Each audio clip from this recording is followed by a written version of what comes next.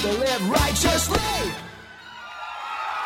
It's time for another episode of the Cultural Hall. It is an Articles of News episode. He's returned not from the dead, but I don't know where he's been. Somewhere else. That's where he was. It's Mr. Mayor. Hello, sir.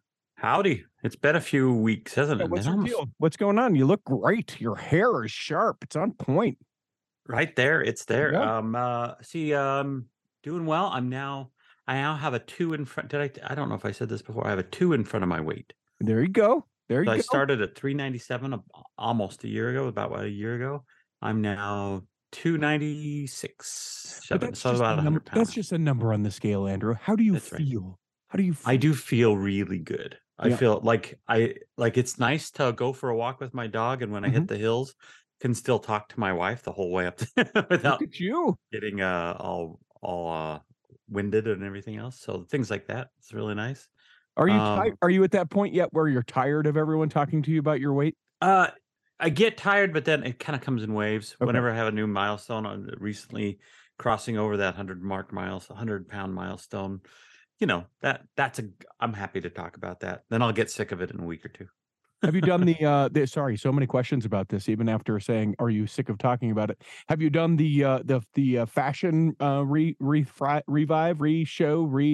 bit, mostly going to Goodwill. Okay. I've had to, in fact, it was I think the last time I was on, I looked like I had a pastor. Because my shirt was so hanging down so low, it looked like I was a pastor. So I had a black shirt on. So I've gone out and I bought some smaller shirts from Goodwill. I've bought a few new pairs of pants. I had to buy several new belts. I got belts that instead of having to drill holes in them all the time, I got that they are kind of adjustable and stuff to kind of get me through the next few months, because it's gonna keep changing. So I didn't want to go out and buy brand new clothes and then have to buy them in a few more months again. So. Yeah, it's interesting. I think there's a whole theory and way of thinking as far as that goes, right? Aren't there some people that would say, no, go get yourself something nice in the size that you're at right now, have an outfit, and then as it continues to adjust, then you have another outfit? Or are you just, you're like, no, yeah, it doesn't seem practical to me. I think I would feel dumb wearing something that I'm not going to be able to fit into soon. In fact, I bought one shirt for my trip coming up, and I think I bought it at one size, and I'm already kind of regretting it. I'm like, I think it's going to be too big by the time we go on the trip. Well, but that's just one shirt. Yeah. Yeah. And you know what? You're worth it. You're worth the one shirt. I'm worth the one shirt. Was it a Hawaiian shirt? Be honest. No, it was a yellow shirt though. Okay. So like a Hawaiian shirt. Nice bright yellow. So everyone knows that I'm walking down. Look, it's me. I'm walking. What's going on? Let me ask you this. Anything else going on? Anything else exciting? Things that have occurred recently? Let's not have it be weight centric. Anything? Nothing major. Well, yes. So there's a few things. I've been traveling more. Okay. For work or just for pleasure? Okay. No, just for work. Okay. And I'll mention one weight thing. It's nice to get on a plane and have room in the seat belt. Uh-huh. Like literally, I don't have to just barely for a long time I wouldn't use an extension, but it was because I would just suck in and just pull it and just live that way.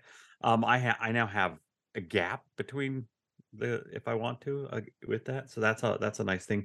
No, but I went to Dallas. That's just a drive, and then I went up to Nashville, and I learned that hot chicken is wonderful on the tongue. Oh yeah, not in the belly after you've had surgery like this. It's great for the tongue, but not for the belly. It messed me up so bad for about 5 days, and I can't eat very much of it. So it's not like I had this big amount of hot chicken, but it messed me up really bad. So I only got getting over it today. So if it's not the quantity, is it just because of its temperament? I think it's the spice. I love hot stuff. Not anymore. So I may have a hard time. I might have to, again, I'm still relatively close to surgery. So it might be that. So we'll just have to see. I think I just won't I think I'll try these things when I'm at home as opposed to being on the road. But the other thing about being on the road is I'm I have got my book will be coming out. My new book will be coming out this year, and so Mhm. I've made inroads towards getting that done. And Because I've when you're out on the road, you're able to work more, you can focus, lock in, and write. Yeah, Is because that the deal? I usually spend more time writing in a hotel because I'm Sure. just kind of there's nothing else to think about. There's no church calling or anything. I usually spend at least an hour before I start watching Netflix or whatever. Um, and once you kind of get on a roll, then it just kind of gets going. So now even though I'm home, I'm writing more at home. So it just kind of jump started that. So that'll be coming out in December. I mean, I've had it I've had it planned out to come out then anyway, but it's nice to have a jump start and kind of get pushed through. I want to ask you this, and I know I said I'd leave it alone, but do you know technically what the limitations for a COS on a plane is? What's Do you a know what that is? COS? COS is a customer of size. No, I don't know for I know I've been asked sometimes if I need 2 seats, and I told them no, and it made me feel bad Uh-huh. every time they would ask. But it made me feel bad because it pointed out that I was a customer size. So I don't know that the deal. What I would do is I just curl up like this and try to stay off someone else. You'd swaddle yourself so that you Mhm. didn't. I always sit in the window seat and I Mhm. lean way over because I didn't want to bother anyone Sure. else next to me. I also have strategies for because I fly Southwest mostly for how if there is open seats, how to well, first of all, I'm a big guy, but how to keep someone from sitting in the middle seat next to me Mhm. if there's Mhm. open seats. How is that? So, Tell, please share. so well, I know that my size would make people go, "Oh, I don't know if I want to sit next to Yeah. that guy." So I would There's no sit in other my seats, seat so I'll go while there, but people are choosing. I sit really big, making it not fun. And and it's where you choose to sit too. So right in the row right in front of the exit row seats uh-huh. no one really no everyone wants to go past it. They wanna see the exit row seats, and then when they see me, they're like, "Oh, let's see if there's something at the back of the plane." By the time everyone's gone to the back of the plane, I'm probably one of the last places that it's only if there's nowhere else to sit do they come back up and go, "Well, I guess I gotta sit there." Yeah. So I have a whole strategy of how that works, and I still do it because it's in my mind that that's what I do, and I was kind of annoyed on one of my flights, "Oh, I have to have someone sit next to me," and then it's not that bad. Yeah. So, because it's not a big deal anymore. So it's yeah, I'm not as but when I was 397 pounds, it was a big deal. It made sure that my flight was very uncomfortable because I worry about them and I worry about me and then curl up. Isn't it crazy the things like the secondhand things that you worried about or Oh yeah. that That are now still I still benefits? worry Yeah, yeah, about. yeah. Yeah. And then I realized there's nothing to worry about anymore. There's not a I big deal. I also think it's, pretty funny that your way to fend off other passengers sitting next to you on a plane is also similar to how you fend off a mountain lion. Make yourself big. Make yourself really big. Stay away. I wanna make it seem like I'm gonna spill over to their seat, even though when they actually get there, I'm really gonna curl up and I make sure there's no spillage over into their side. Hmm. So Hmm. so Well, I'm glad to hear about your journey. As you come to this general conference now, just less than a week away. Let me ask you this: do you have any sort of eating traditions that are going to be affected because of what's going on as far as general conference goes? Because so I know general that conference, it's we've like never this. had eating traditions It's here. like the Super Bowl for Mhm. most members of the church, right? It's cinnamon rolls for breakfast, and then it's the French toast buffet for the second session, and then it's ice cream after the third session, and we just eat all weekend long. No, we don't really have any traditions. I think because I don't have kids, Hmm. so we've never made it a thing. So Hmm. it's usually cereal for breakfast if that's and then it's usually what do you want for lunch? But that's that. That's what do Yeah, you want? I don't know. What do you want? yeah, I don't know. You do that I for a know. while. And then I'll usually do a normal Sunday dinner. But yeah, nothing major. And And be so it's I don't have many options now. And this year I probably will be doing something small because there's a fellow who joined the church, a fellow of has he's differently abled, joined the church a few years ago in our area, and I'm gonna let him come to our house for general conference on the Sunday. S- Um, And so he'll have to deal with the fact that I'll be tweeting in the afternoon on That's right. Sunday. That's Sunday right. afternoon. Be sure you follow the Cultural Hall at the Cultural Hall on Twitter all weekend long. And in fact, wrapping up to it as well, we will be tweeting the various sessions, our hot takes, our mild takes, our cold takes. So I will be making chicken wings mostly because we have something to feed him.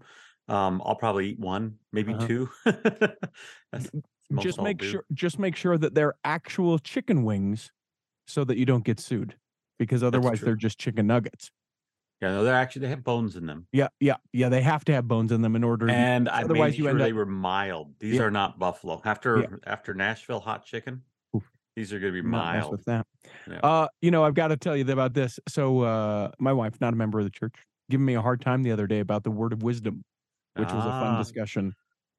Because so she recently she purchased herself a fancy espresso machine, Ooh, the yeah. whir and the the whole thing. And she's like, I am passionate about this coffee and I would love it if you would drink this coffee with me. And I said, I appreciate the passion of which you have for it. I won't be doing that. And she's like, oh yeah, no, go ahead. Drink your pre-workout. How many milligrams of caffeine is this? Oh, I'm sure that's healthy for you. Yeah, So no, please. that's the question, right? Is it a health code or is it something else? Right. So we had a much larger sort of philosophical conversation around it all, in the which I was quoted saying something like, I don't think that when I get to heaven that God is going to embrace me and say, "Oh, I'm so glad you didn't drink coffee." That is not my belief. That is not what I adhere to. That is not why I do it. It is not anything like that. But I mean, I appreciate those conversations that occur within the walls of my home, because it does. And to her point, she brought up various points about it. Because of the smoker which resides in my backyard, I eat an incredible amount of meat, specifically red meat, and I just need to not anymore. As much as I like to pretend that I can still eat like a 5-year-old, I can't. And those things have impact, have effects, and so So gotta I do eat the different far way. less red meat than I ever have. This was the word keeping me on the word of wisdom surgery, I guess. Yeah, that's all it was. That's all it You're was. like, Yeah. you just needed the assist. It was close. You were Yeah. thinking about walking Well, it's off the path. because I can eat the like ground beef, but anything so far I still anything that's really dense like Uh-huh, steak it just uh-huh. kind of messes me up. So Really? and breads mess me up. So even Sure. though technically the doctor don't have any restrictions anymore, Mhm. I have personal restrictions. Good, good. But to your point on the word of wisdom, I would really love to know everyone's opinion on this. And I think we've had other episodes on this, but Sure. I personally don't. I think that there's health benefits from the word of wisdom, but I don't think it's a law of health. It says it Mm, right in it. It's not a law. There's no law that is temporal in nature. It is, and I learned this more. I think once I started leaving Utah. And in Utah, I never had to explain myself, and mhm, so it because and I didn't even have to think through it. I just did it. It's just what I did. And then now, people will ask me, and if it's it's easier for people to get that I've done this to set myself apart from the world and to build my relationship with our heavenly Father through a covenant and through sacrifice than it is for me to say not drinking coffee is mhm, healthier. mhm. Because as I'm sitting chugging down all this Mountain Dew, which I don't do anymore, or all this steak and all this unhealthy food, I'm sitting. What do I have to lecture someone else on? Whether coffee is healthy or not. And truthfully, I don't see very much about coffee that is unhealthy, Mm, right? Unless you're adding a lot of sugar to it, and I sure. know there's Cream, all the tannins and additives. things Sure. like that. But the caffeine I know is a problem. But if the caffeine's a problem, then we should have a caffeine problem everywhere, right? Sure, So sure. And then can remember as a missionary, it's like, oh, it's the tannic this, it's the acid yeah. that, and it's just like ultimately, you either think it's a thing that God wants you to do or not. That's And really depending the on end of what the day. year you're in, eggs might be worse than coffee, or they might be the best thing for you, depending Yeah, on what science right. report is coming out now. You can send those emails, contact@theculturalhall.com. Worth noting, a recent article that A study by the Centers for Disease Control and Prevention found that on average, 57% of children up to 5 years old are drinking sugary beverages at least once a week, and the Beehive State is above the national average, with 66% of kids consuming Well, sugar added drinks. you guys have like places that just for those drinks, Mhm. Fizz and what are some of the other Yeah. ones that you have? The dirty sodas. I mean that's just a ton of sugar right there. Well, and the thing for me is okay, but you can't, if you find yourself, you're dropping your kids off at the school and then you're getting in line at the whatever, you can't turn your nose up at the people that, Right. do other things, right? Like it is the same. Like when I used to drink soda so much, I one time saw how when a rat in a cage keeps hitting the button as I'm walking up to the soda machine and hitting that thing, I felt like a rat in a cage so many times because I like there were times when I was like I'm like, well, I can't even finish the day without getting something. Yeah. It's the only way I could make it through the day, and that's just as much addictive as whether it's sugar or caffeine or anything else. That so if that you definitely can't turn your nose up to someone who's got it, especially 397 pounds overweight or so Yep. it's just a different way to look at it. And because my brain works this way, I can't leave what you said alone without saying, despite all your rage, you are still just a rat in a cage. Right. Well, as I said it, I was singing the song in my head. let's Nice take Smashing it- Pumpkin song. Let's take a break. Okay, wait. Actually, I'm going to tell you this funny story. So when I was 15 years old, I asked this girl out that I always wanted to go on a date with, and I had floor tickets to see the Smashing Pumpkins at the Delta Center. And I asked her out on a date, and this was early in my dating because obviously I was only 15 years old and shouldn't have been dating. And secondarily, I didn't pick her up.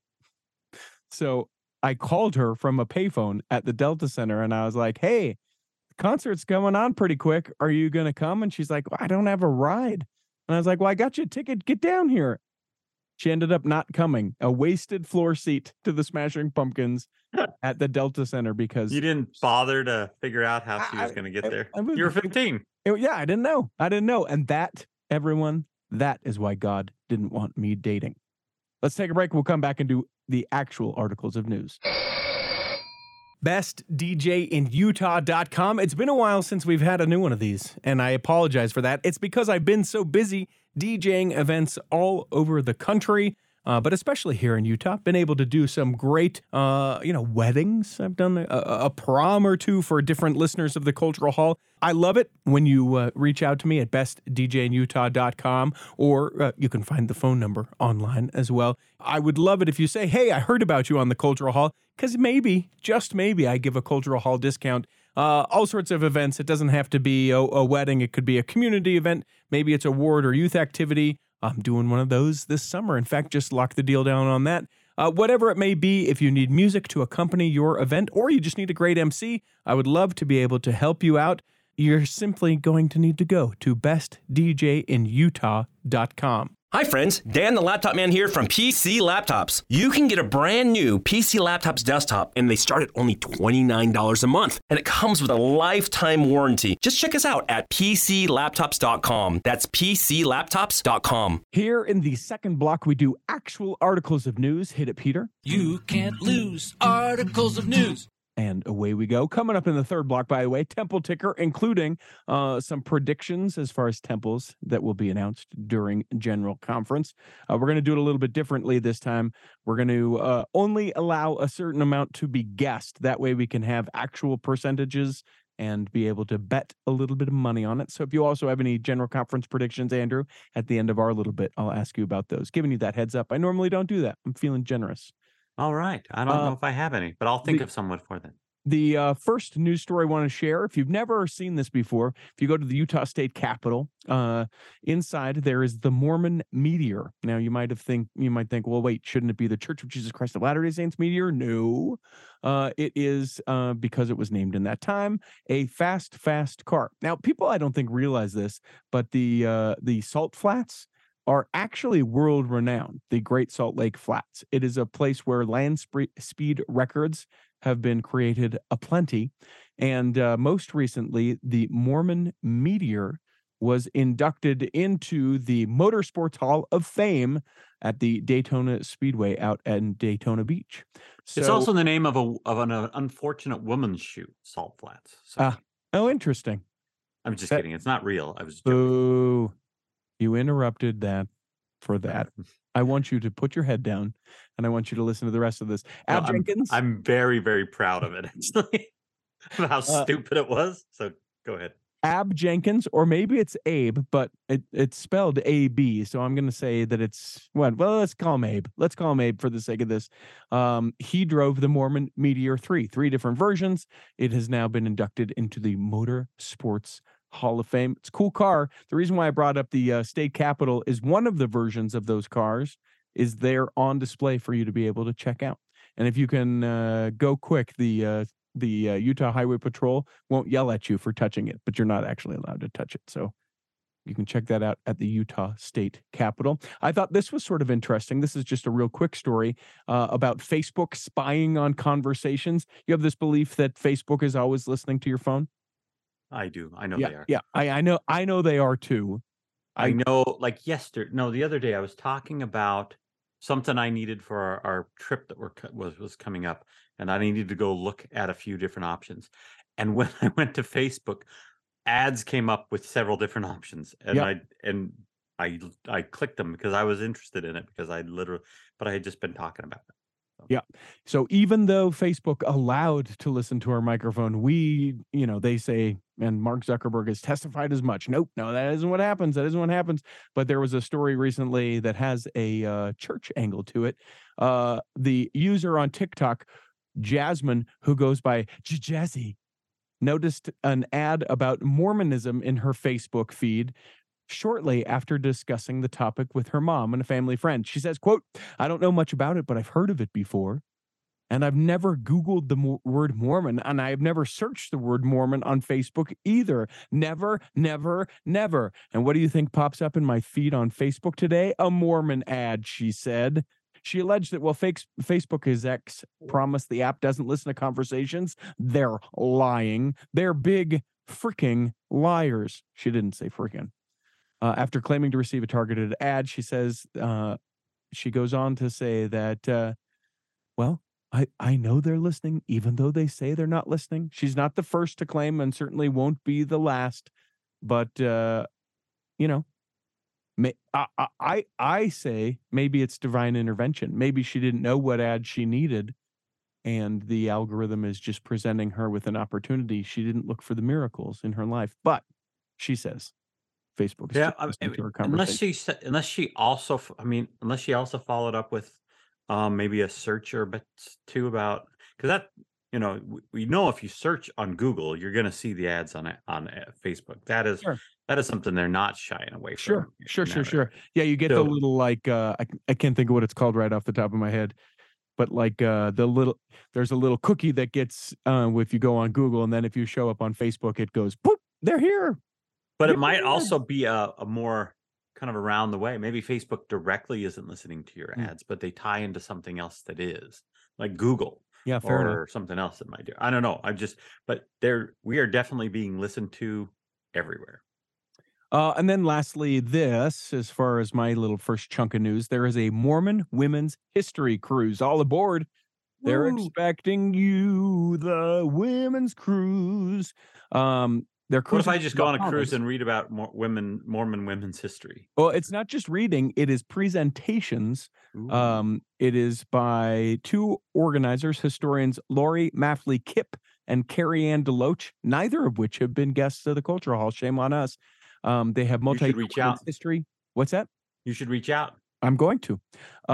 They were part of a group that had a women's history consultation and the Neil A. Maxwell Institute. The funding for that group ended, so they decided to take it to the ocean. The prices are reasonable, and you can find a link for this in the show notes, starting at $627 for a 4-day cruise on Royal Caribbean Independence of the Seas. It includes a shared inside cabin, meals on the ship, and where does it start? In California, Galveston, or Florida? My guess or Seattle. My guess, because it is Bahamas, I would say Florida. Florida. I would imagine. Yep, But because everything in Galveston would be like Western Caribbean. yeah. So if you like women's history and you like cruising and you like the Bahamas, might be a great opportunity for you. What do you have? Well, so something, something that's been concerning a lot of people there in Utah, and me whenever I fly home and I'm flying in and I see the Great Salt Lake becoming mostly non-existent, or it feels Mm-hmm. that way anyway. Mm-hmm. It shrinks and shrinks, and then I watched the news report recently about how as it's moving, it's possibly going to release all this arsenic into the atmosphere and could be really toxic and cause a lot of problems as it goes down. The church this week has agreed and is donating 20,000 acre feet of water rights back to be able to be rediverted into the Great Salt Lake, which is a big deal because that's one of the major. A lot of people think the drought's the problem, and the drought is a problem, but the underlying problem is that we are using so much water for agricultural and for our lawns and for everything that you do in Utah, that it is diminished the flow into the Great Salt Lake so significantly that when you do have a drought, it's not like droughts in 30, 40 years ago or even 100 years ago, which were not great. These droughts now deplete it, and to the point that it might just go away completely, and it's nearing that right now. So diverting all this water to it is a big deal. So it's bad. Not having the Great Salt Lake is bad for wildlife. It's bad for everything, and it's Yep. gonna it's so part of our history too, and the way we look at things. So how do you feel about that? Like, are you concerned about that? Is that something that's a big deal for you? Well, I think that it's increasingly a big deal here in the Valley. The thing that and I think it's great, and the equivalent of what the church donated for people that know the state of Utah and know Little Dell Reservoir, that's the equivalent of water that they sort of donated, which is, no small parcel of water. It's not enough, but it's still no yeah. It's not going to fill the Great Salt Lake. But the thing that I think is that will really mean a lot more to me, or that I'll sort of note like, oh, okay, like we're doing this for real, is when the church starts to take xeriscaping or responsible landscaping a little bit more seriously at its chapels. I agreed. And I think that across the board, and I think they would set the standard, because I swear, the church and local municipalities, we're always told, when I was living there, I was living in Ogden, and it was funny. We were always told, oh, you can only water at night and only water these certain amount of times. And then you drive by the city water, and they're watering all times of day, and and sprinkler heads are broken, and and then water's just being wasted at a massive level. And you think, what is my one little bit at my house doing when you're doing a big park and it's causing it? And I used to do that in Ogden all the time, and that you'd see the church doing that. So if the church and the local municipalities and the state could all get together and agree, hey, we're going to set the right example, I think then the suit, everyone else would follow suit. But without them setting that example, I think there's always going to be the people who are great at it. They're the people who recycle all the time. They're the same, but it's getting the regular people like me. I'll tell you, if it wasn't for my wife, I wouldn't recycle, and I probably wouldn't pay attention to the water or make it to heaven. Make it to heaven. No, that's true. So at the church that I go to, it's the stake center, and they have a gorgeous field that is adjacent to the building. It's where they do this awesome thing in the summertime where they invite the entire community. So I'm not anti-grass, right? And then they have soccer, and they do all sorts of young men, young women's events, and everything there. And there's a Bowery, and all the wards have their parties there. It's great. I love that. We also have a mile-long park strip that no one has ever walked on, done anything with, and it just soaks up the water. It's just a waste of water. When I had my Temple Recommend interview a couple months ago, I said to the stake president, I said, here's the deal. Can we be responsible? What if the ward in the Bowery, the building next door, we said, hey, we're having an educational class on xeriscaping. and this is what it is, and this is what it isn't, and this is how you responsibly do it. And then even more, like, because of the church's buying power, we're going to make this that much more affordable for you to be able to xeriscape, your lawn. Or this person is going to come and do this. The church has hired this person, or this person volunteers and is in this community, right? And be able to do that. That would make a greater difference in our area if it's top-down leadership, as opposed to people like me going, hey, have we ever thought about this? What about this? Could we do this? Might we do this? And so that's the thing that I think about, is I see this gorgeous field, which I love, I'm grateful that we have, and then all of this other stuff that I'm just like, we water that and it looks great, and I love a green lawn. But even here at my house, I've got patches that I am taking the lawn out because it just takes too much water. I'm going to do other things, native, responsible, other things. Part of that is a cost measure because water is increasingly more expensive. But the other part of it is just sort of being responsible and being kind. What I hope doesn't happen, and this is what I think a lot of people's fear is if I don't use it, then they're going to make it available for someone else, and it's just going to end up being wasted anyway. And that's where I think that we also have to have a tremendous amount of regulation so that we're not, doing all this and then having, just all for naught. I'll tell you, here in Texas, it's different. So, in Ogden, I never paid for what we called secondary water. Mm-hmm. It came from Pineview. It was part of the way they established Ogden or whatever, coming out of Pineview. We paid for house water, but we didn't pay for secondary water. Mm-hmm. Here, there is no difference. Mm-hmm. If I use a lot of water in my yard, it's coming out of my paycheck. It's not. Yeah. So that's a way to do it, is maybe put secondary water into and put a little meter on it. So Sure. now you have to pay. Even if it's monitored, I know they've done tests to say you use less, even if it's just monitored, even if you pay for it at a certain time, like you get it for free if you water it for your limited amount of time in the middle of the night, because that's one of the problems is a lot of people water during the day and much of it evaporates away anyway. So it's a big deal, but it's a bigger deal in my opinion, especially in Utah, but also here in Texas and in the center of the United States, than global warming ever is. I really don't. I'm not saying global warming isn't a big issue and that we shouldn't recycle. I'm not saying any of that. I'm saying if you want something that you can have impact on now, the water situation in the West is a much bigger issue than global warming is that affects you personally. And that's why I'm glad the church is stepping up, and I hope that they do more. I hope this is signs that more things are coming, but we'll see. Also a water problem, but in an entirely different way. Over in California, there is a mission called Operation Mountain Strong, and I'm not sure if you've heard about this.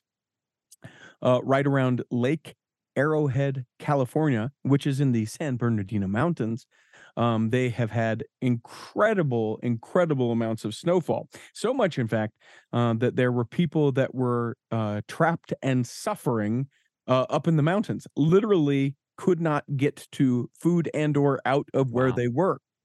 Snowed in. I think we romanticize it. Oh, wouldn't it be so great? I wouldn't have to go to work. I couldn't do anything, whatever. Until you don't have any food. Until you don't have food, you can't go anywhere. There's no sort of power and you can't communicate with anyone. So this bishop, his name is Bishop Spencer Samuelian. I'm not sure how to say it. No big deal. He's got a helicopter. He's the bishop of the Laguna Beach Ward, Laguna Niguel, California stake. And he said, you know what? I'll use my helicopter. I'll go take those people some food. And so various religious communities there in and around the Laguna Niguel stake gathered food and other supplies. And then he got in his helicopter and took them to the people up around Lake Arrowhead, saving their lives and providing the rescue that they need. Now, obviously couldn't rescue and take them out of there. It wasn't in that dire need of circumstances, but being able to. Now that's what you call ministering. Yeah. I mean, I laughed a little bit when I was like, oh yeah, sure, of course, the bishop has got a helicopter, geez, but pretty cool. Called to serve, however it is, wherever it is, and if you got a helicopter, you bet. Get in that thing, take some supplies to Lake Arrowhead. It also seems like it's going to be the next T.C. Christensen movie. Yeah, that's right. Yeah. The 18th miracle. With what's his name? I went to school with him. He's the guy in all of them. He's the Jason Wade. Jason Wade. Okay. The problem I can't remember his name is because I know his name before it was Jason Wade. Jason Nielsen. Yeah, Jason Nielsen. Yeah. He was in my he was in my building. It was 60th and 70th ward. He was in the 70th ward, but we went to elementary school. And I hung out with his brother Jason. I used to go over to their house and play video games because they had all the big stand-up video games. Of course. So you got to go to the Nielsen's house. We used to lift weights together, me and Jason Wade. Oh, nice. Yep. That's why I'm so swole. You got to see this on the Patreon, patreon.com/The Cultural Hall to see the video of this. Great family. Good family. Yeah, incredible family. Incredible. Yep. Melanie, the whole crew of the Daphne. Family. Yeah, Daphne, sweet. The Nielsens are going to be like, oh, this is creepy. What are we talking about? Yeah. What other news stories do you have, sir? So there was a Pew Research Center poll that recently came out, and it was it's published on the Jewish News Syndicate, but it was focused on several different religions in the U.S. And the poll actually stated that out of all the religions, all the from Jewish to Catholics to other Christian denominations and Muslims and Mormons or Church of Jesus Christ of Latter-day Saints, what is the perception in there? And it did show that the Jewish had some of the highest favorable ratings amongst non-Jewish Americans, so outside of their faith, obviously. Mm-hmm. And so they were 42% favorable, 34% somewhat favorable, and 7% unfavorable. So that's pretty good. They're either indifferent or they really like Jews. So in that regard, it's probably nice that anti-Semitism isn't as big, at least according to this poll, as it could be, even though I know there's probably pockets where it's rising. But among Catholics, or among non-Catholics were 26% favorable, 21% were unfavorable. So that drops a little bit. Muslims were 17%.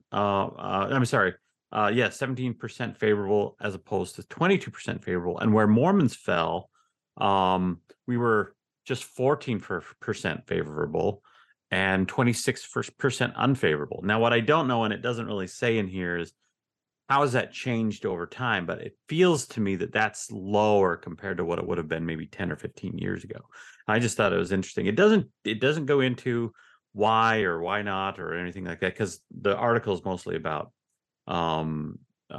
the Jewish and their had the positivity. But it wasn't really interesting that we are now in a significantly unfavorable status with non-Mormons throughout the country. And so, and I'm sure that there's probably different things you can think of to do. Hopefully that can change. But maybe some of it is because once we get you liking us, we pull you in and baptize you. I don't know. Yeah. We really get liked by you. There's a great episode of Mormonland produced by the Salt Lake Tribune, where they go into the history of this and the significance of some of the things. One of the things to note is that Muslims, we love Muslims more than other people.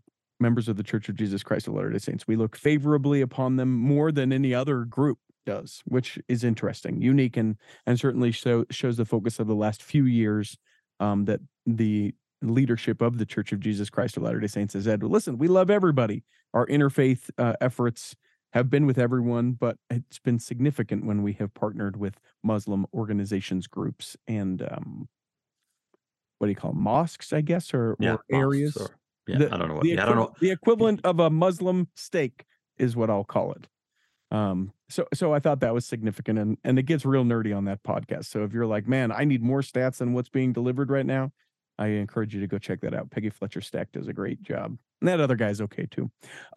This was interesting. The Gathering of Tribes, a 2-day conference down in Mesa, Arizona. I'm not sure if this is the first time that this has ever occurred, but it's 700 indigenous members of the Church of Jesus Christ of Latter-day Saints gathered together with the charge to build the kingdom of heaven by fortifying gospel principles and traditional values. Cindy Nice. Quinney of Calgary, Alberta said, "I see this gathering as a spiritual lifeline. This was an opportunity for my brothers and sisters to come together, find more hope, and move forward." There were 30 North American indigenous communities that were represented, as well as indigenous people to the Dominican Republic, Cuba, Samoa, Tonga, Peru, New Zealand, and the Maya, Totonaca, Purapica, Aztec of Mexico, according to event planner Shane Manning of Gilbert, Arizona. The gathering was organized by indigenous people for those who see themselves in the promises of the Book of Mormon about the gathering of Israel and the many roles that different tribes play in that.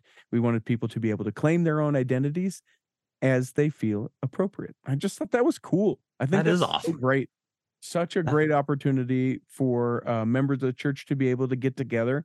Because as much as we go, yeah, we're all the, everyone, we love like, I think it's great to be able to meet in groups like that, like the Genesis group for Black members of the Church of Jesus Christ of Latter-day Saints. I think that can be a tremendous support. I think the gathering of tribes for the indigenous people, I think that's amazing. I think leaning into your heritage is a great thing, as long as it doesn't lean into where my heritage is better than your heritage kind of thing. But leaning into your heritage and like I was thinking this week, and it came up on my Facebook page because it's St. Patrick's Day a few weeks ago, right? Mm-hmm. And I was thinking it's nice that everyone gets to celebrate St. Patrick's Day, but I don't wear green because I'm Scottish.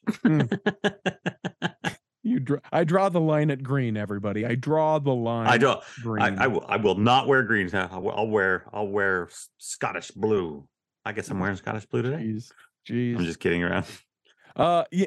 So a couple just quick interesting sort of stories to bring in here, and I know you've got what, one or two, maybe more. Just one more. I'll mention this. There was. I love clickbait ads or articles because I of course, we'll click on them.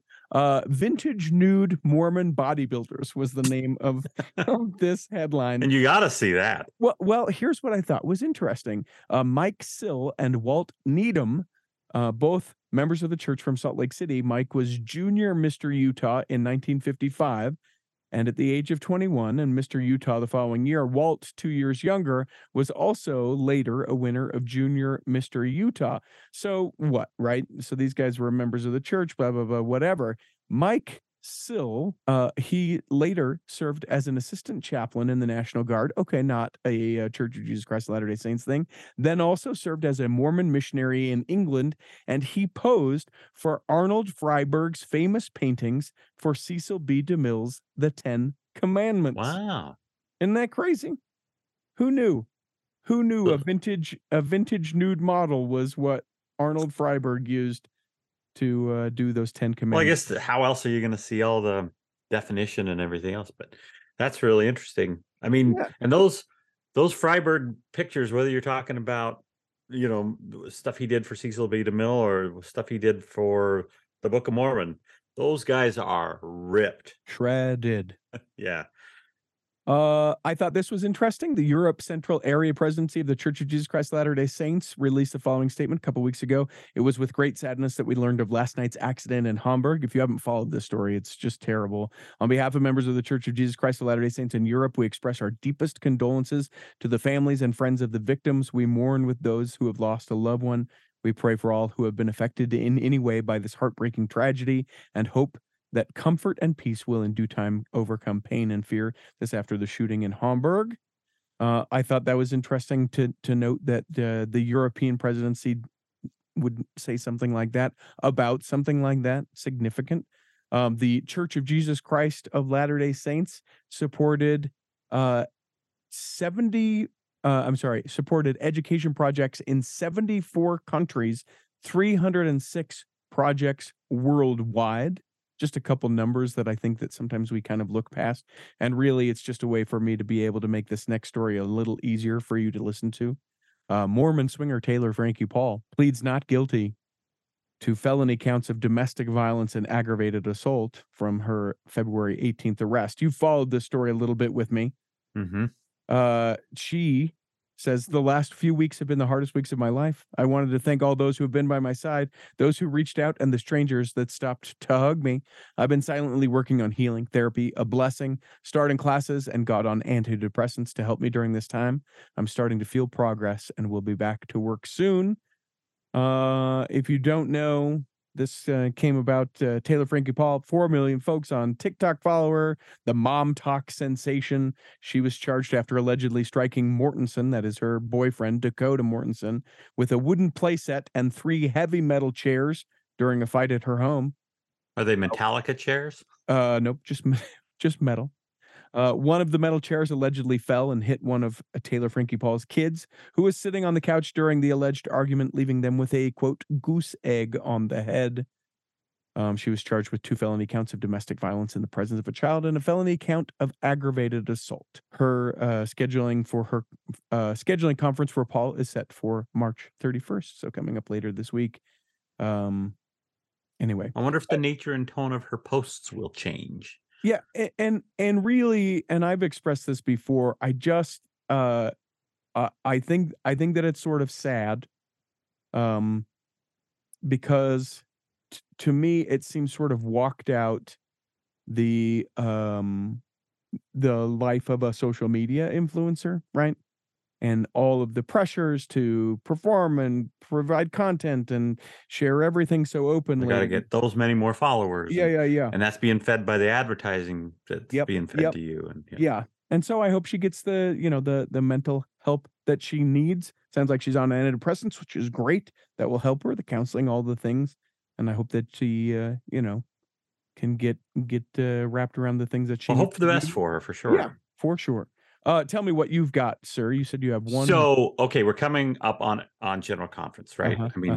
And they're going to read a lot of names, and the names will all have a middle initial. But do you know when that started?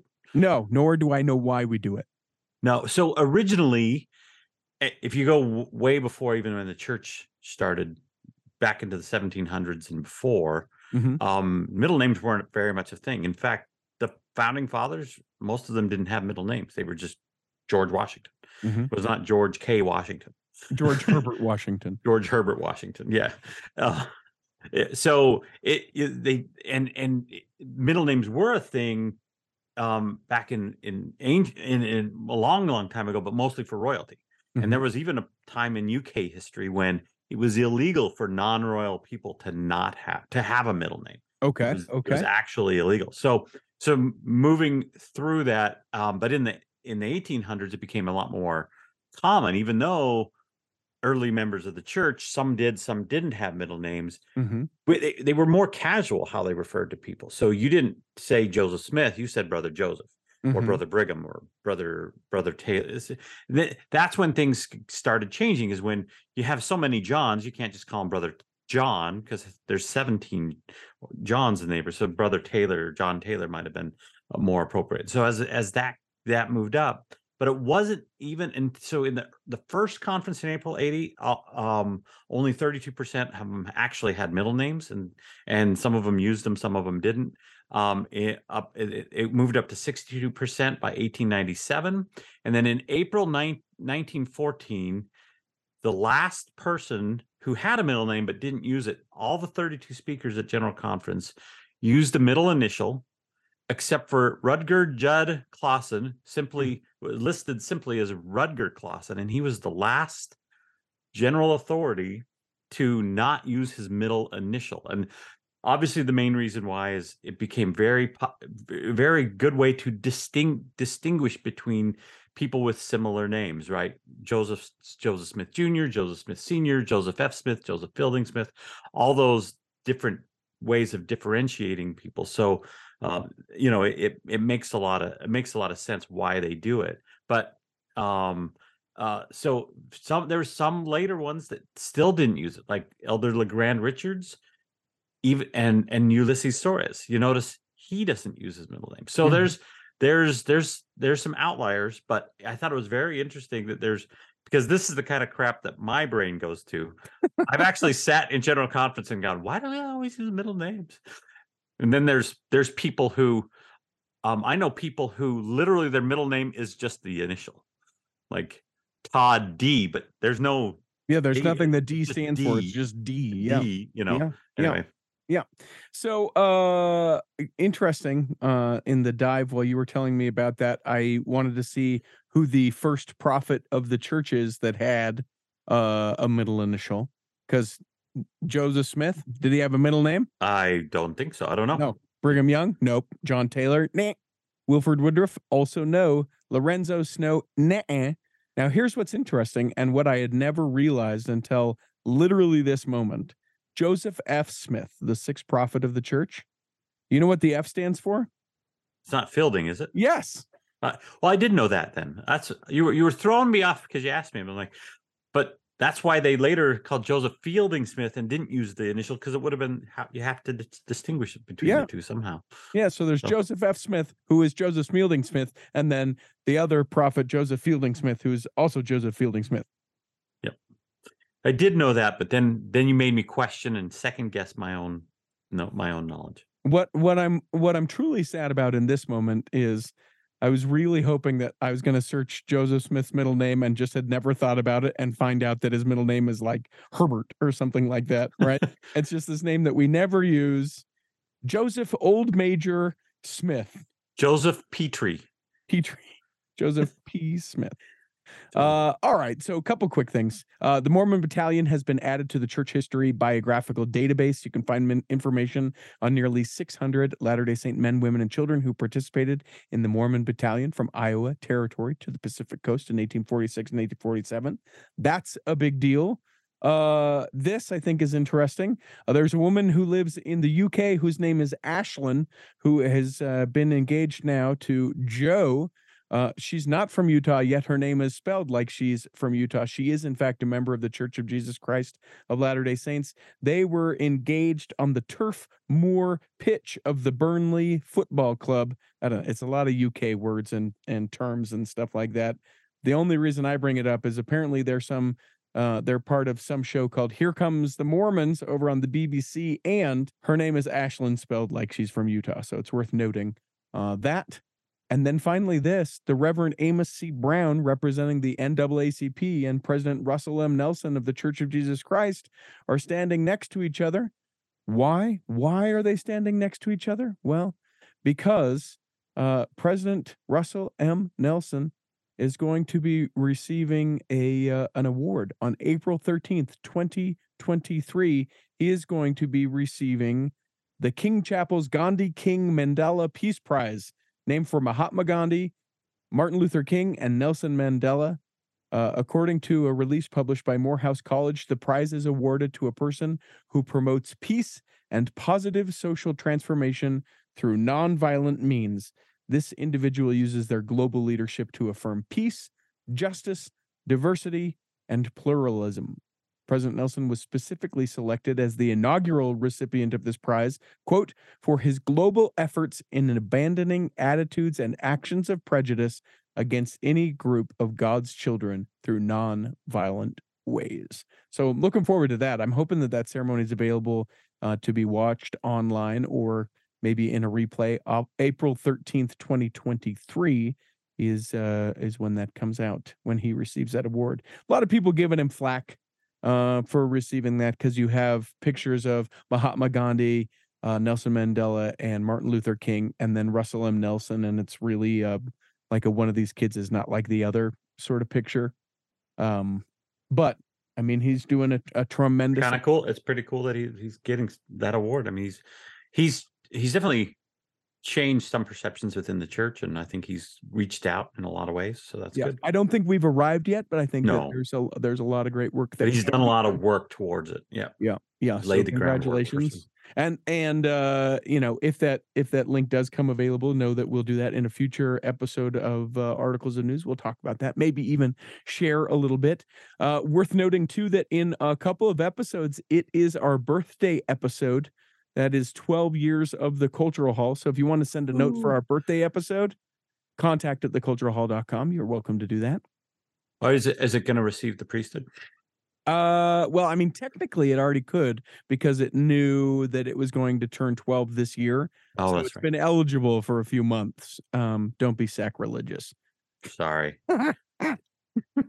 No, but 12 years. So if there's Wow. ever been anything that's mattered to you, send an email, contact@theculturalhall.com. And I listened to the first episode Yeah. Way back when, way 12 back years when. ago. Can you believe that? I've That been was a married long twice in the time we've been doing this thing. I know. Yeah. And you got to get a third one in before it's Yeah, over. yeah. I've lived in 4 different houses in the time I've only we've lived been in doing this 2. thing. Yeah. Contact@theculturalhall.com. What's your general conference predictions? Anything? I think I don't think that I don't know. I don't feel like there's anything big coming down the road right now. Okay. I nothing? think it's going to be some laying down kind of what they've been laying down for a while. But maybe they're going to give women the priesthood. Nah. Do you really think that? No. No. I think I don't think that will happen like people think it'll happen in the sense that we're going to ordain women as in the priesthood. I think though the better clarification will come for women's role that already exists with priesthood power. Mhm. And I think in the future we will know those roles and that those roles will be different. Things that we always assumed has to be a priesthood holder doesn't always have to be a priesthood holder and things like that. So there's going to be a flattening of some of the responsibilities and some of that in the future. I don't know about this particular general conference, but I do see that coming. But I don't see it ever changing in the sense that they'll be ordained in the offices necessarily. But we'll see. I'll keep my temple predictions for the next block when Corey K. Ward comes in, talks about temple news and the temple ticker, and then makes those temple predictions. But I think for now, what I'd say, I think conversely to you, I think we're gonna get a big thing. I don't think it's. I don't know exactly where it is. Maybe a word of wisdom thing, Maybe they'll clarify, like taking care of caffeine. yourself. Yeah, I hopefully. don't think that they'll delineate like 50 milligrams of caffeine a day is the thing. I don't think it's going to be something like that. So here are my 2 guesses. I'll give you 2 guesses. I think that we're going to get an incredible amount about environmental stewardship, which I would love, or I think we'll get hey, the word of wisdom is it's guidance to help you live healthier. So let's live healthier. That's going to be my guess. I'm betting heavy-handed one of those things with this general conference. Interesting. Yeah, I see. It feels like I feels like I nothing major. They're going to just double down on things they've already been talking about. I think. Yep. Don't So we'll forget see if- at the Cultural Hall on Twitter. That's where you can likely join me. I think I'm doing Sunday morning. You're going to do Sunday afternoon. All the various folks in the Cultural Hall going to take a turn. Tweet at the Cultural Hall. It's our favorite time. Every 6 months, we bust that thing loose. Get crazy. Find us. Follow us at the Cultural Hall over on Twitter. Andrew, thank you for your time this morning. Space heaters are the perfect housewarming gift. Boo. bookofmormonsecrets.com, or you can find them on Instagram at Book of Mormon Secrets. This is the opportunity for you to not only be able to see Russ Brunson be able to go through like all the cool things with the first edition hymnal of the church or the first edition Book of Commandments. This is also an opportunity for you to be able to go and see these books in Idaho or be able to win a replica. You need to go right now to bookofmormonsecrets.com, or you can follow them at Book of Mormon Secrets on Instagram. Imagine running a small business today. It's challenging. Imaging and internet presence is an absolute must. Even with that, you're still a small star in a bright cyber universe. Now, imagine you have someone who understands how to get your site designed for your talents and then easily searched by potential clients. Imagine Lennon Design. Whether it's strictly a website or a whole package of logo creation, advertising media, and promotional materials, Lennon Design is your partner in business. They'll test the boundaries of their imagination to create something unique for you. When you need creative, affordable design, let it be Lennon Design. Call 801-699-3022 or visit LennonDesign.com. Here in the third block of the Cultural Hall, it is my friend Corey K. Ward. We call him the Pharaoh around here. He comes in and talks about all things temple. We call it the temple ticker. And stick around to the end of this because I'm not saying that he's a prophet. I am saying he is a pharaoh. He's going to do 10 temple predictions that may occur this weekend at General Conference. Then he's got some honorable mentions like, hey, maybe this will be where it is. You can play along when you actually listen to General Conference and see just how much of a prophet / Pharaoh Corey K. Ward is. But we get into the temple ticker with some temple news. How are you, sir? Good. Is a pharaoh better than a prophet? Well, I think that's there's a whole chapter about it in Maccabees, but we don't follow that, so I'm not sure. But it is. It's okay. a sermon. Is your Pharaoh doth better than a prophet? Sayest thou this thyself, or did others tell it thee? I don't know. The debate is up for you. There's been a ton of temple news since we chatted last. Not necessarily anything groundbreaking, but if you'll forgive that pun, but just it seems like every time I open my news fetchers about the Church of Jesus Christ of Latter-day Saints, there is something about a temple somewhere. Shall we start in Moses Lake, Washington? Yeah. So temple dedication was announced for the temple that's being built in Moses Lake. So they're going to have an open house on August 4th through the 19th. And then the dedication will be September 17th by Quentin L. Cook. And if that date is familiar, that is the same date that I think the Bentonville and the Brazil temple will be dedicated. So this is the third temple that will be dedicated on September 17th. And if you're wondering, has that ever happened before? It actually has not technically happened. I looked it up. Technically, so split that hair for me. Sure. Back in May 2000, there were 3 temples dedicated on a single weekend. So I think it was President Monson. He went from Tampico, Mexico to Villahermosa, Mexico. So he did one on a Saturday and one on a Sunday. And then that same Sunday, President Faust did one as well. So that same weekend, there were like 3 dedicated, but they weren't dedicated the same day. So this will be a first. Is there anything significant with the church and September 17th? Any sort of symbolism? You know how like we have April 6th and we have some other days. Is there anything like that? I think it's Constitution Day, right?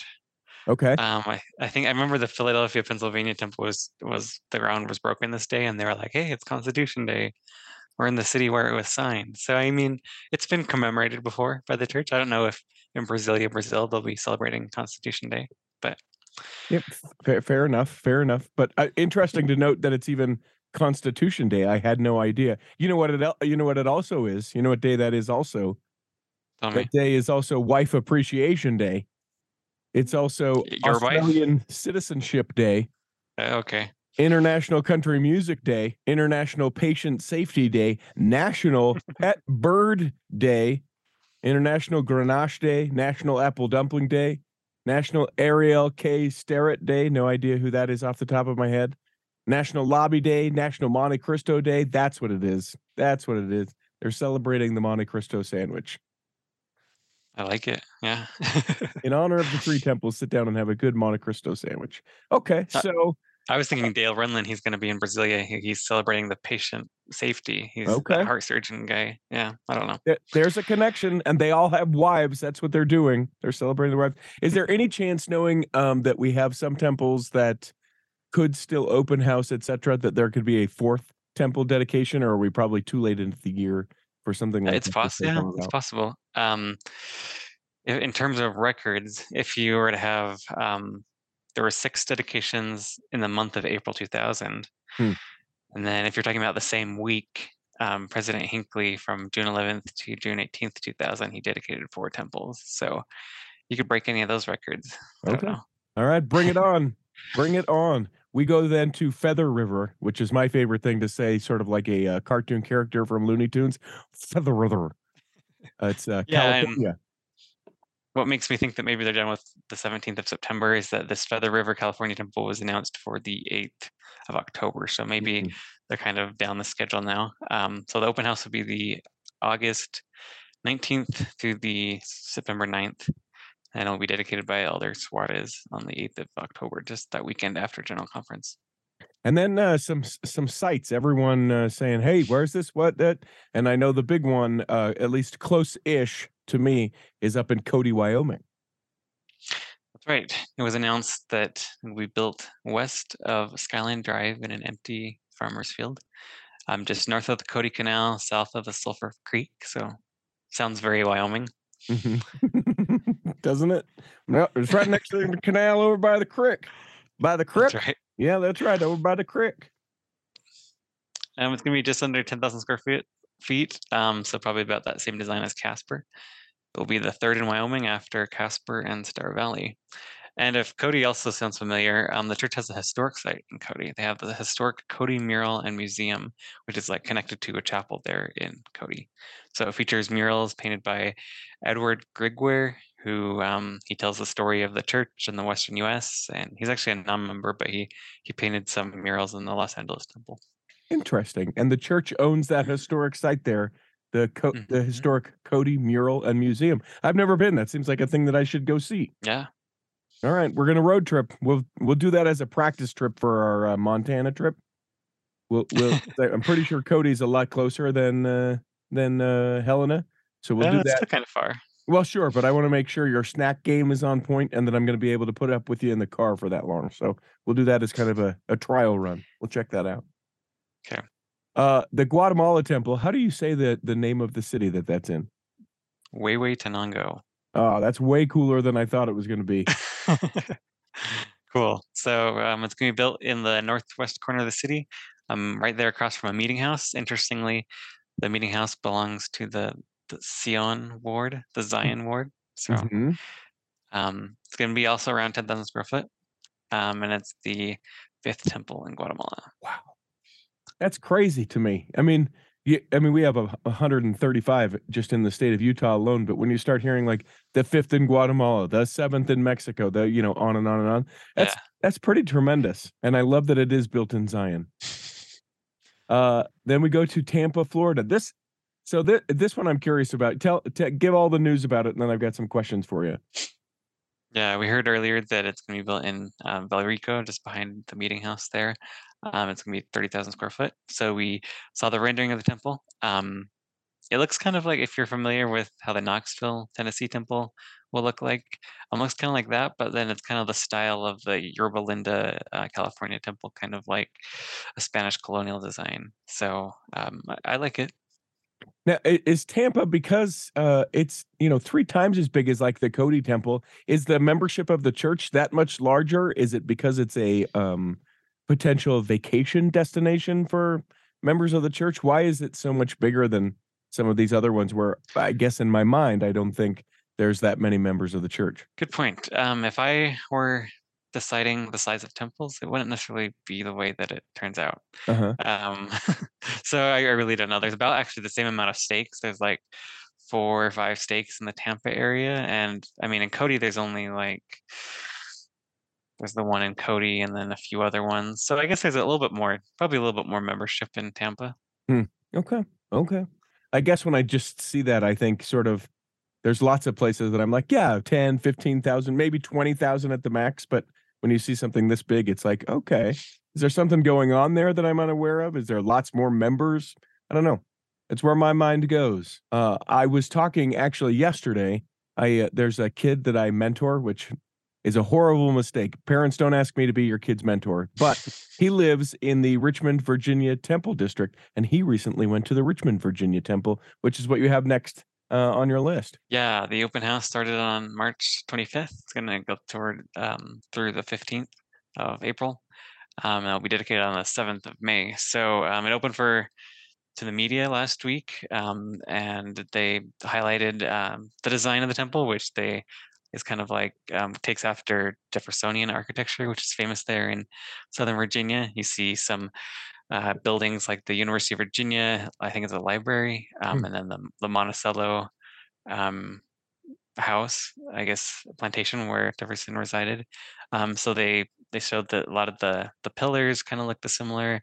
They used dogwood flowers. They used octagons throughout the temple as a shape. That's kind of was what Jefferson used. And then reused stained glass window from the New England church. That's what I think is awesome.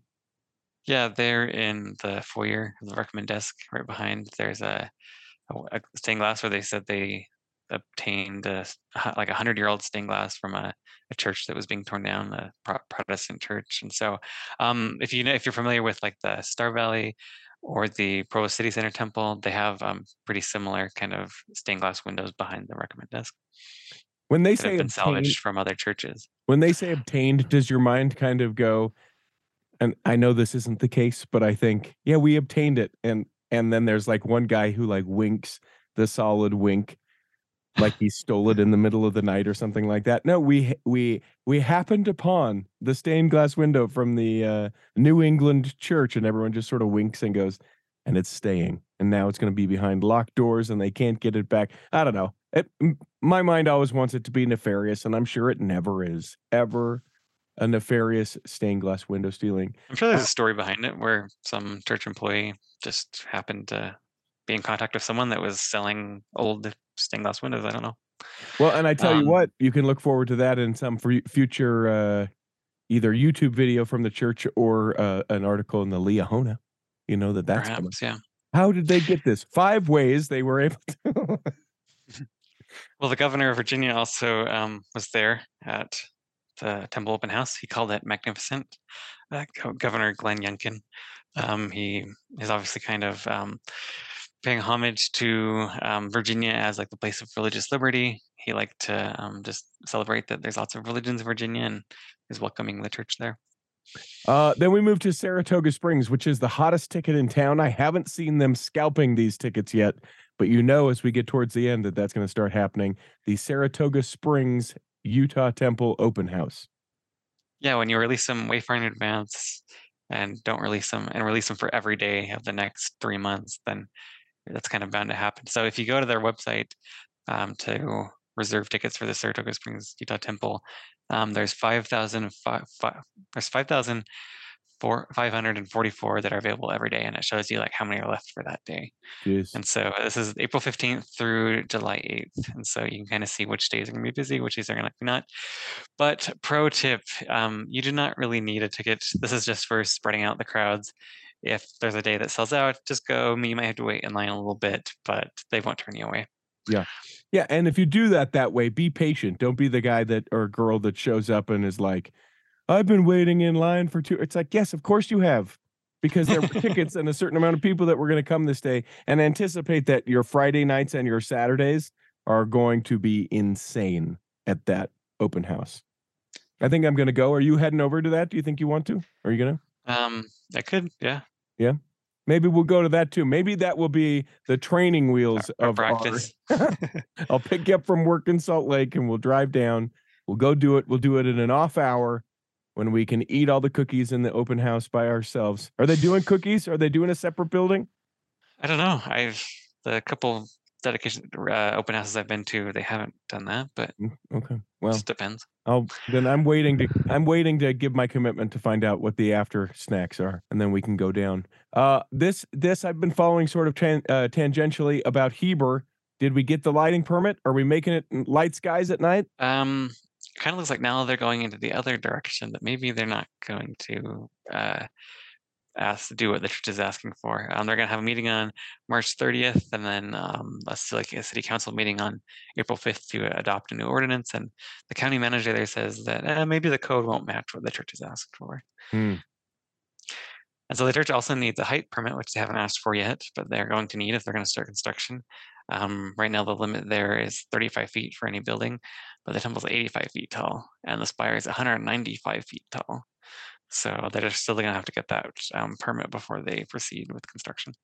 Which I think is interesting, right? Because if you look at church history, especially like if you go to St. George, Utah, I don't think it's the highest building in Washington County anymore because there are some other things. But for a long time, the St. George Temple was the tallest building, and there was some sort of ordinance that in the town you had to be able to see the temple essentially from anywhere in the town, and that's great. And it's cool, and it's also faith promoting, and there's lots of things like you can always look to the temple and always be inspired and all of these things. And so I'm not downplaying any of that, but that was also built over 100 years ago, and when the town was a lot more members of the Church of Jesus Christ of Latter-day Saints. So then you have a town like Heber City that's like, hey, I don't know, it's probably 50-50, maybe 50% members of the church and 50% not. And it's a dark sky community, which is a scientific thing. And once you make it not a dark sky community, you can't go back, and they just like it the way that they want it. And now they have this thing in place. And you think, well, why couldn't Heber City just be like St. George? And and I can like both. I can think, you know what, build a low profile, dark at night building, and it can still be inspirational, still perform the ordinances, still do all the things, and it can be a different kind of thing than like what your St. George Temple is. It doesn't always have to be the same. It doesn't always have to be tall. Can we not do tall? Can we change Fit it? in with the community. Yeah. Yeah. Come on. You can fit in with the community, their standards. So I'll be I interested like to it. see where they compromise in this for sure. And then this was interesting too. You have Manti, that there's something going on with Manti. I had all but forgotten. Yeah, the church has not made a big deal about the Manti Temple renovation ever since they had that switcheroo of plans and everything. They actually haven't even released any like public plans. They just said, yeah, we're going to preserve the murals, but they didn't release any renderings or anything, or really even tell us much about what's going to happen. And so, but we kind of saw this last week, they revealed kind of the front of the new annex. And kind of similar to Salt Lake, they're making the annex look more consistent with the rest of the building. They added a new Holiness of the Lord plaque, which looks a little bit more consistent with the style of the rest of the building. And so, yeah, it's been closed for 18 months. And who knows how much longer it'll be closed for. 2026. They're going to open the Manti Temple and the Salt Lake Temple in the same year. I saw that about the Salt Lake Temple, and I just was about like, okay, so maybe they're not ever opening this thing again. Pushed back to 2026. Yeah, they say there's unforeseen challenges and all that, but they don't say what the challenges are. They I just wish, said, yeah, we're gonna. yeah, I wish they would. Sometimes things just get delayed and it's just compound effect, and there's not necessarily one thing that causes it. But yeah, in April they're starting to install the base isolators, so they'll be putting those underneath the foundation. Right now they've laid like a concrete slab around the perimeter of the temple. It's 35 feet underneath the foundation. It's just so that the crews can work around the temple, and then they'll probably remove it after they're done. Interesting. It's such an immense project. They haven't released a budget of what it's ultimately going to cost, have they? The church doesn't release budgets, but a temple in Colombia, the contractor reported that they had saved the church $10 million on the project. And so if the saving margin was $10 million, probably the whole budget was, around 100 or so. And that's just a small temple, a new temple in Colombia. And so the Salt Lake Temple, yeah, I mean, it's got to be millions, maybe $1 billion. I was going to say I would think it would be even into the billions with how much the whole temple square. Yeah. Yep. And then also the Lion and Beehive houses. They're going to be closed pretty soon. They're opening again. What's going on there? Yeah, you're also having a renovation. They haven't released details about that, but right after conference on April 8th, they'll be closing. The Joseph Memorial Building has already closed to the public, so all those restaurants and everything are closed. And then in the fall, they'll be moving to the area around the assembly hall, where they're going to remove that restroom area that's kind of attached to the wall, because they're moving the rest of the wall. And by then they'll be finished with the part on the northwest, which is a new restroom facility and some gardens. So by the fall, the area by the church office building and that area by the tabernacle will be finished. So there'll be new areas of Temple Square to walk around and get engaged and see Christmas lights and all that in front of the scaffolding of the temple. Exactly. Yeah. Now, when we chatted last time on the Temple Ticker, you talked about how at some point there's not going to be any of that stuff on the temple grounds, but it's all speculative. It was all Reddit released. It was all hush hush. Any more movement in that group or on that front? I mean, it was taken down from Reddit, so the church obviously had copyright that they took down with that. So it wasn't some spoof or anything. It was something they were considering back in 2021. So who knows what they're considering now? It's pretty fluid. We'll see. Yeah. Make sure you go back and listen to our last articles of news with our Temple Ticker if you don't know what we're talking about, because we're not going to rehash it right now, but it's scandalicious. Now, we look toward the general conference this weekend. I asked you when we spoke last to talk about some temple predictions, and I limited you to a number. So let's get through these pretty quick because, well, they are just predictions or speculations. You have 10 temple predictions. Tell me where we're going. Okay. Charlotte, North Carolina. Okay.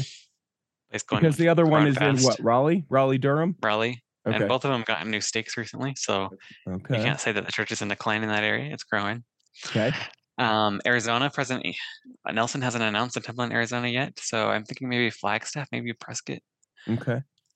Okay. Last time he announced a third temple in the area of Dallas, Texas, and Prosper. So I'm thinking that maybe Houston also deserves at least a second temple. Yeah, Maybe they're come in the on, get south, Houston a second one. maybe near Galveston Bay area, Sugarland area. Yeah, I like the idea of a Sugarland temple. I'd love that announcement to be announced. Sugarland, Texas. Ah, okay. I think it may be Dublin, Ireland. If there can be one in Brussels, Belgium, there can definitely be one in Ireland, which is a lot further away from the nearest temple. And that's probably more for convenience rather than membership, right? That'd be a nice, real small temple because the membership is strong there, just not huge. Yeah, there's like 2 stakes, which is the same as Belgium, but Belgium's a lot closer to the Netherlands currently. So Yeah, let Dublin have a temple. Come on, full of shamrocks and Lucky Charms in the waiting. I don't know. Yeah, I got nothing. we'll see. And then Uganda is interesting because then we get to Africa. We're thinking a lot in Africa, or just this one? I mean, there could be more, but I think Uganda's definitely probably the next country that will get its first temple there. Yeah, it's actually the country with the most members without a temple right now. And oh no, I'm thinking Ghana. I was going to say, isn't Ghana where the or Uganda where the MTC is? But that's Ghana, not Uganda. It's Ghana. Yeah. Yep. Maybe another one there. Maybe in Cape Coast. But the next one, Osaka, Japan. The temple in Okinawa is getting finished. Right now, Osaka is a big area of membership. Maybe either Kobe or Kyoto as well. So maybe one of those cities. Okay. Next, Santiago, Dominican Republic. So there's already one in the Dominican Republic, but this would be in the north, city that's to the north. And it's a fairly small island, but lots of members of the church. Yeah, there's like 25 stakes. There's 3 in the city of Santiago. So okay, yeah, get him another temple.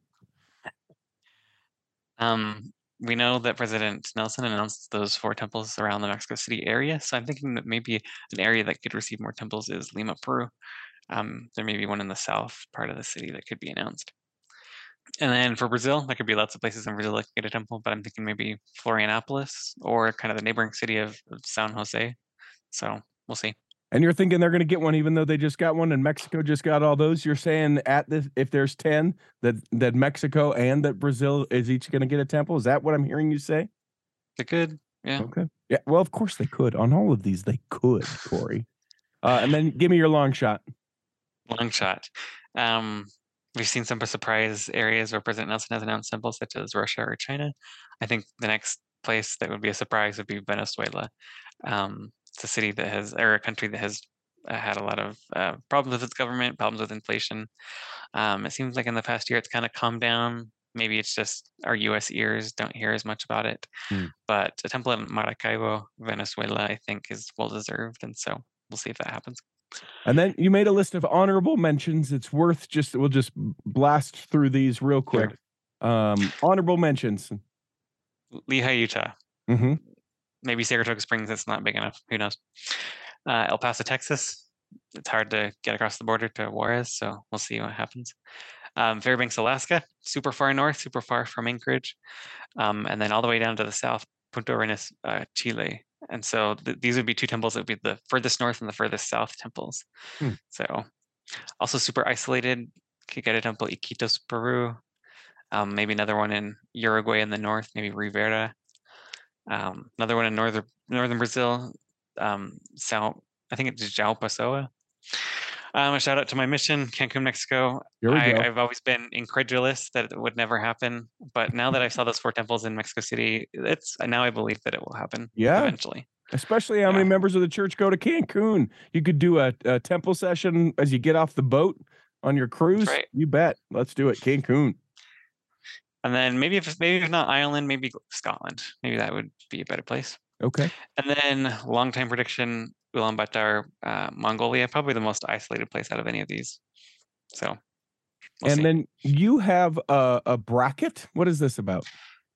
Yeah, so every year for the past few years, I've made like a sports bracket. Basically, I have like 64 locations where I think maybe could possibly have a temple. And so if you wanted to play along, you can maybe advance the ones that you think are most likely to be announced, and we'll see what gets announced. And there's also spots on the bracket to put a wild card. So if there's something that's not already on there, you can write down there. I love it. You'll be able to download that from the show notes with this episode. All right, sir. I've taken way more of your time than I normally do. May you get all 10 of your predictions right. May we get 10 more temples this weekend.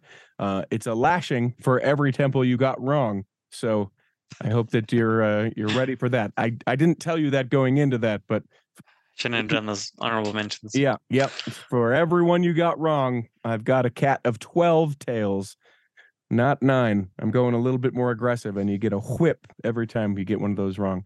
I hope that's not sacrilegious. I hope that this episode has nourished and strengthened your body, that if you're not healthy enough to listen this week, that you'll be healthy enough to listen next week. And that when the time comes, you'll be able to travel home in safety. In the meantime, Chris at Alpine Lakes Travel, Rick McGee, Debbie Wanless, and Chocolate Cake Bites Podcast will be saving a seat for you On the back row of the Cultural Hall. Save me a seat, it's sure to be neat. On the back row, we really gotta go on the Culture Hall show.